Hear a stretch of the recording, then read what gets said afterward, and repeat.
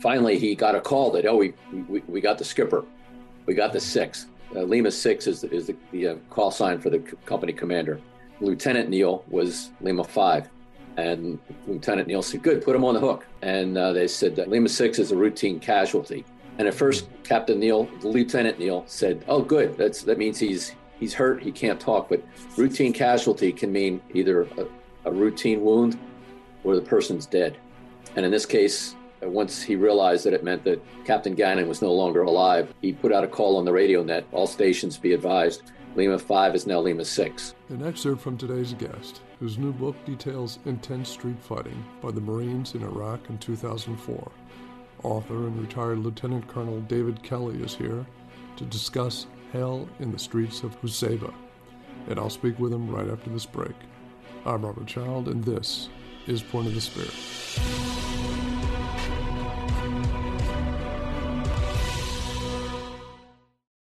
May 30th is Memorial Day in the United States, a day in which America honors her warriors, and my book, Immortal Valor, is out now. The book chronicles these immortal heroes' life journeys through all the pain and struggle until their ultimate triumphs. I hope you check out the book, available in stores and online, to discover more as we honor America's warriors this Memorial Day. Welcome back. Today's guest served as an infantry officer with Lima Company, 3rd Battalion, 4th Marines, with an amphibious readiness group off the coast of Vietnam. He volunteered to return to active duty to deploy to Iraq in 2004 as a senior field historian to conduct interviews with Marines and sailors in Iraq. His latest book is a result of that effort, called Hell in the Streets of Husaybah, and author David Kelly joins us now. David, welcome to the show. Thank you, Robert. It's an amazing battle that has not given it much ado in the annals of history. Before we get into the book, I wanted to hear more about your service in Vietnam as an infantry officer in the amphibious readiness group. Is that what it was called? Correct, yes. Yeah, can you tell us about that? Sure. Back then, they were called Amphibious Readiness Group, or ARG, and we were ARG 3-4, which was 3rd Battalion, 4th Marines. Today, the equivalent is a MU, Marine Expeditionary Unit, which is a battalion. So after I was commissioned and I went through officer training, my first assignment was to 3rd Battalion, 4th Marines, and we deployed in October of 1972. And basically, it was 4 ships. On my ship, we had Marine amphibious personnel carriers, Amtraks.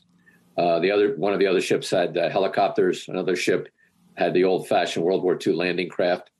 And basically, the battalion patrolled off the coast of Vietnam. We occasionally went to the Philippines for training on land. When we weren't on land, we were doing cleaning weapons, doing classes on board the ships. So for 5 months, I spent the time there. We almost looked like when the Paris Peace Accords were signed in January of 1973, that we might be getting called back in, because our mission as a battalion of about 1,300 Marines was just to go into an area, secure a small area for an evacuation or on further on-call forces. But at that time, there weren't any ground Marines in Vietnam. So as a result, I got a Vietnamese service medal because I was in the war zone, but I never set foot in Vietnam. When did you leave the war? March of 73, we returned to Okinawa, and then I spent the rest of my first tour on Okinawa until August. And then I came back and I was a series commander at Parris Island at the recruit training depot for a while. And then I was in an administrative job there before I left active duty. Moving forward in time to the late 90s, you're working as an operations officer in the Marine Field History Detachment. Correct. Which sounds like interesting work, to say the least. But you, when the war broke out in early 2000s, you decided to return to active duty. What prompted that? Well, I think every Marine, in fact, a lot of the Marine reservists that I talked to when I was overseas said that they trained for this mission. They trained to do this work, and that's all they ever did was train. And they actually wanted to go and deploy and do the actual job. So in the Field History Detachment, we did some active duty assignments, 2-week assignments to go. We went to Haiti. Several of us went to Stuttgart, Germany for Marine Forces Europe. We went to Aviano, Italy. Some of our guys went down to Sarajevo, Yugoslavia, in the late 90s. And 1999 was the end of my time as a reservist. I was retired. But every year the unit would have a Marine Corps birthday celebration in November. And November of 2003, I was very anxious to find out what the guys and gals had done in the initial invasion of Iraq in 2003. That was in this March of 2003. They went in, and they were attached to various units interviewing Marines. And I kind of jokingly said to the officer in charge, who had been a peer of mine, but he was a full colonel by this time. I said, "Sir, if you remember, you have us old retired guys if you ever need us to go back." He laughed, and a couple of weeks later, he called me and he said, "We can use you because the reservists that we have used up their reserve time. They can't deploy again." So I really wanted to do it. My wife finally agreed to it. My daughters said, "This is what Dad wants to do," and that was the incentive to actually do the work that I had been trained to do and help train other people to do, to sit down and listen to Marines and get their stories. Wow. And that leads us right into the book. Mm-hmm. Now, this battle was overshadowed by the battle at Fallujah, which was happening at the same time. Correct. Could you describe this operation and the action for our audience? Yeah, it's a very small town. Probably the actual town of Husaybah is about a mile by a mile in size, right smack dab on the border with Syria. And it's a major entry point for commerce and smuggling into Syria. There was one battalion stationed nearby there, about 10 miles, 15 miles from the actual city. And this infantry battalion, 3rd Battalion, 7th Marines, they had a company in the town of Husaybah during this time. And they were training Iraqi police candidates. And when the stuff went up in Fallujah, at the same time things happened in Husaybah. They had some indications that there was rising discontent, foreign fighters coming into the city. And then in the middle of April, that's when things really blew up. Huge mortar attacks, firefights, fighting with forces broke out throughout the city. And a part of the thing that I get into in the book is the company commander that was in Husaybah, company commander Rich Gannon. He was out with a platoon in the morning. He was, after a couple of hours, he wasn't heard from on the radio anymore. The executive officer didn't know where he was. In the meantime, the battalion commander called in several companies of the battalion, and they lined up on the east side of the city and swept through the city late in the day. And then that night, they lined up on the north side of the city and swept through the city that night. And that kind of put an end to the big fighting in the city. So it was just one battalion versus Fallujah, which was, I think, 4 or 5 battalions. Fallujah was an easy drive from Baghdad. Fallujah was where the civilian reporters were and the civilian photographers. Husaybah, a lot smaller, over a lot more quickly.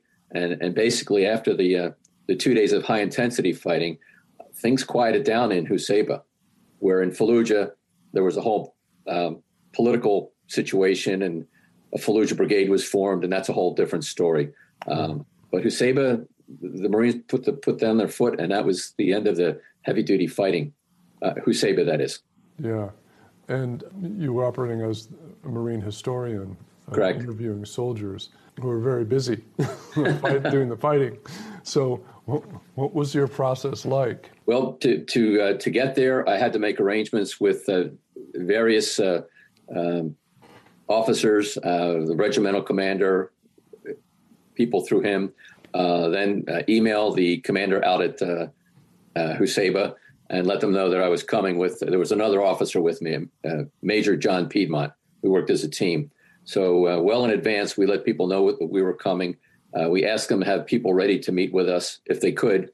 Then we traveled by helicopter from Camp Fallujah to the train depot at El Qaim, which is the name of the region, but there's a train depot at El Qaim, and that's where the 3rd Battalion, 7th Marines was. So the first day Major Piedmont and I sat down, got a briefing from the battalion operations officer, huge wall map, gave us an overview of operations. I made a note in my journal, though, it was like a fire hose on a flat rock because we were not familiar with what was going on there. We hadn't really heard too much about it. We read some reports about what was going on there. So the first day there, we got a quick overview, and then we interviewed several Marines that evening. And then the next morning, the battalion had arranged to take us out to the Marine base or camp in Husaybah. And I was fortunate enough to ride with the battalion commander who, as we went on this 30-minute ride, gave me an update on everything that had happened, where his vehicle had been hit a couple of weeks before by a rocket.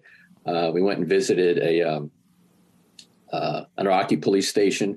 And then we finally got to at that time it was called Camp Husaybah. Later became known as Camp Gannon after Captain Gannon, and met with the company commander, platoon commander, and individual Marines. So in each case, I would give them a brief overview. Here's what I'm here for. This is not an investigation. I just want your words. And the interesting part is that these were memories that had happened to these Marines a couple of weeks in advance. Everything I did was unclassified. So in some cases, they would explain to me what was happening using a map. And I didn't photograph the map because I wasn't sure what the classification of that was. That's a whole other issue of doing these interviews unclassified. But basically, each unit selected people for me to see. I wasn't a random running around with a microphone hoping to get onto something. And the interviews that I did turned out to be just fascinating, what the Marines were able to tell me and remember. I hope you're enjoying this episode.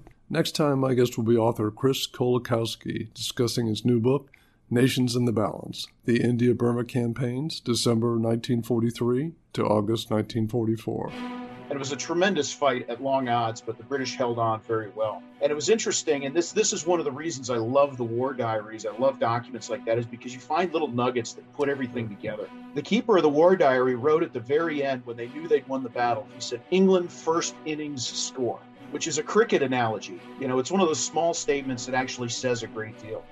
That's next time. Next time you're on YouTube, check out our Point of the Spear YouTube channel, with bonus video material from the podcast, plus full military history documentaries. There's tons to explore, and I hope you check it out. Were they pretty forthcoming? They were. Yeah, usually my approach was, at the time I was 55 years old, I'm a high school history teacher. Even though I was a lieutenant colonel, I think I spoke to them more as a history teacher, and said, I'd like to get a little bit of your background, how you came into the Marines, were you here in 2003? And that kind of opened things up. And I tried not to ask a lot of questions once the interviews got going. Looking back on it, I probably should have asked more questions, interrupting, because sometimes they'd use a term that later on I had to look up myself. Yeah. But once the interview got going, it was amazing just how clear their memories were of what had happened and important things. Sometimes not so clear on the dates. Like they might say, "Oh, sir, this happened, I think it was the second week. I know this happened on the 17th. But it was enough for me to get a really good interview from a lot of these Marines that had been in the heavy fighting in Husaybah. Is there one story or a moment that remains with you? There's two. The first was when I met with the company commander, Captain Dominic Neal. He was a Naval Academy graduate. Sat down with him in this big room with a big map on the table. And the first 20 minutes I was trying to stay awake. It was basically how they prepared for the operation, how they prepared for deployment, a lot of administrative things. And then the last 30 minutes was just amazing. He was the executive officer of the company. He was at the base when the company commander was out with a platoon. And he was in contact with the company commander, and he explained about the relationship he had with his company commander, how well they worked together. And after a while, he wasn't hearing from the company commander on the radio net. And finally, he got a call that, we got the skipper. We got the 6. Lima 6 is the call sign for the company commander. And Lieutenant Neil was Lima 5. And Lieutenant Neil said, good, put him on the hook, put him on the radio. And they said he's Lima 6 is a routine casualty. And at first, Lieutenant Neil said, oh, good, that means he's hurt, he can't talk. But routine casualty can mean either a routine wound or the person's dead. And in this case, once he realized that it meant that Captain Gannon was no longer alive, he put out a call on the radio net, all stations be advised, Lima 5 is now Lima 6. And so the other platoons in the city knew this what was happening. The other interview that really stands out was Lieutenant Watson, who was a platoon commander, and he was out in the city that day.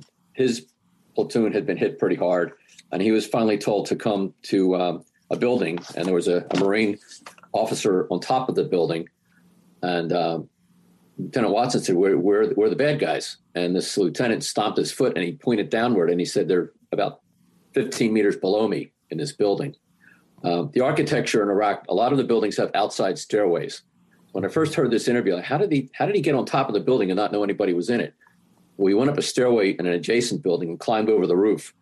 So Lieutenant Watson was saying, well, can we get these guys out? Can we talk to them? He said, no, we've talked to them. We fired at them. Finally, what they did was they pulled up some cans of gasoline onto the roof, poured the gasoline down the inner stairwell, and then they ran down the steps, and Lieutenant Watson and the other Lieutenant Carroll, cooked off their grenades, meaning they pulled the pin, let it release for a couple of seconds, and then tossed the grenades in the window and set off a huge fireball explosion inside the building. The firing stopped, and then one or two of the insurgents tried to escape from the building, and they were shot by Lieutenant Watson. And then Lieutenant Watson basically thought that was the end of the story, but he said then he found that there were 3 Marines that they had found dead inside the building. They had been shot entering the building. And Lieutenant Watson said, I've found, then they handed out a rifle which did not have a scope on it. And Watson said at that time, the only people who didn't have scopes on their M16s were officers and staff. And then somebody asked him to read the serial number on the rifle, and he looked and he read it, and he said he knew that it was Captain Gannon's rifle. Oh. And then Captain Gannon was passed out. Captain Gannon was dead. They think he was shot by a machine gun on entering the building right after the other Marines entered that building. So Lieutenant Watson was on the scene, and he was the one who told the company commander, the now company commander, Lieutenant Neil, the skipper's routine. And then shortly after that, they removed the body. Lieutenant Watson met with the battalion commander who had arrived in the city. And the battalion commander said, where's Rick? And Watson said, sir, he's dead. He died. He said it was very awkward. And during the interview, he just kind of paused and had to gather himself. So it's one incident, but it's from 2 different perspectives. The other incident was a corporal who was saved by a Medal of Honor winner. There was a Corporal Jason Dunham who was a squad leader, and he was at a vehicle checkpoint, and they were stopping a vehicle, and somebody got out and tried throwing a grenade at the group of Marines. And Corporal Dunham threw himself on the grenade with his helmet, muffled the blast. The Marines around him weren't hit at all. But Dunham was very seriously injured and evacuated instantly taken to Camp Al-Qaim and then taken to Baghdad and then taken to Germany. And his parents were able to fly out and were there about a week later when Corporal Dunham died. Oh. So one of the Marines whose life was saved by Corporal Dunham was one of the Marines that I interviewed. So I guess that's another of the really gripping stories. And Corporal Dunham received the Medal of Honor? Right. President Bush, I think it was 2007 when he finally posthumously was awarded the Medal of Honor. It's a tragic story. Absolutely. Yeah. And, the tough thing as a field historian, you're gathering so much information from so many people in a day or two. Sometimes you're almost not listening to it. I was just taking notes and listening to the interview. And it wasn't until later when I sat down and actually re-listened to the interviews and tried to transcribe them as best I could. In addition to my notes, it just gave me more of an awareness of how incredible these guys were. A couple of Marines that I talked to, I said, what were you doing last year at this time? And, sir, I just graduated from high school. I went into boot camp, got through my training, and here I am. This is what I was hoping was going to happen. Yeah, that was just post-2001, 9/11. Right. Mm-hmm. In doing this book, did you have to get permission from the Defense Department or anyone to put this together? Yeah, what I had done over the years since 2004, I gradually worked my way through all of the interviews, not word for word transcribing them, but getting the gist of it out. And then being a history teacher, a high school history teacher, trying to put it into language that a regular person could understand. Right. So then by about 2010, I had it all done, and it was 1,100 pages of all these interviews that I sent to the history department of which is now the history division of Headquarters Marine Corps. It's down in Quantico, Virginia. And I got permission to use those interviews.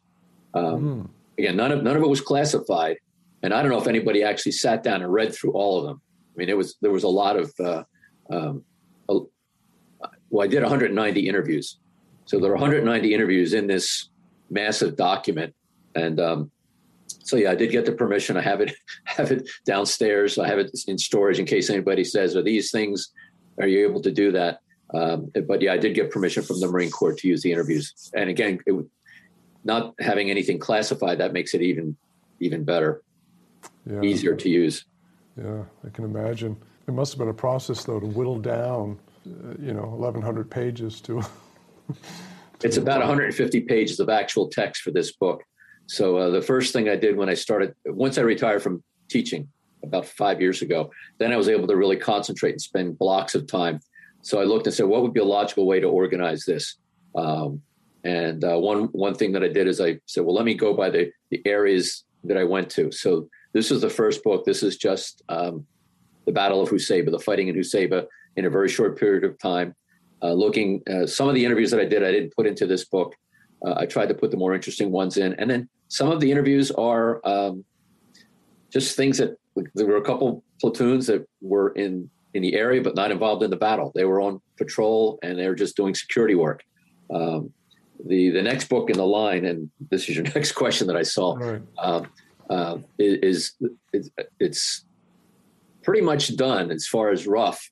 It's called First Fights in Fallujah.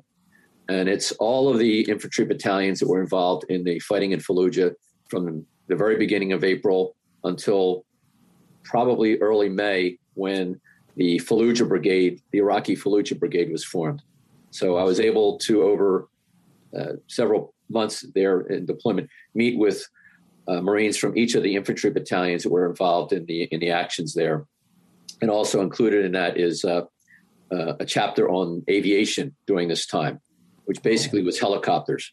The time I was there, the Harrier jets had not yet been deployed to Iraq. It was all Huey helicopters and Cobras and CH-53s. It was the moving things. And they were used in attacks in Fallujah. So I actually talked to a couple of aviation Marines who were flying missions over Fallujah and getting shot at, describing what that felt like. One helicopter pilot, his rotor was hit by an RPG.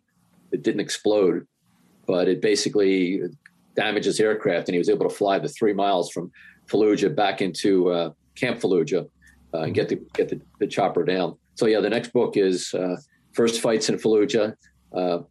I guess the publisher's waiting to see how this first book goes before they commit to that. In Hell on the Streets of Husaybah, there are 22 interviews. First Fights in Fallujah, it's about 35 interviews. And a lot more chapters, talked to a lot more Marines. And these were the various grunt units that were in the city, tank units that were in the city, Amtrak units that were in the city. Just even more amazing stories, but it's a lot bigger book. Well, I hope this first book does well for you. The book is called Hell in the Streets of Husaybah. David, thank you so much for being on the show. This has been fantastic. Well, thank you for having me, and I hope this will lead to some more sales and people learn about the stories of these Marines. Absolutely. That's it for this episode. Thanks again for joining me.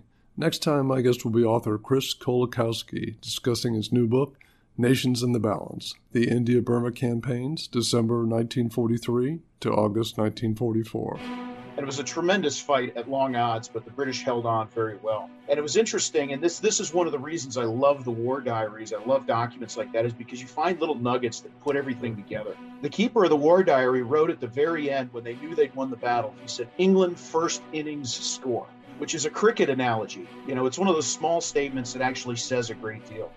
That's next time. And if you like what you hear, leave a review, a rating, or just click the follow button. And be sure to check out our Point of the Spear YouTube channel with bonus video material plus full military history documentaries. There's tons to explore, and I hope you check it out. I'm Robert Child, and this is Point of the Spear. Music licensed from audioblocks.com. Point of the Spear is produced by RSC Media Group.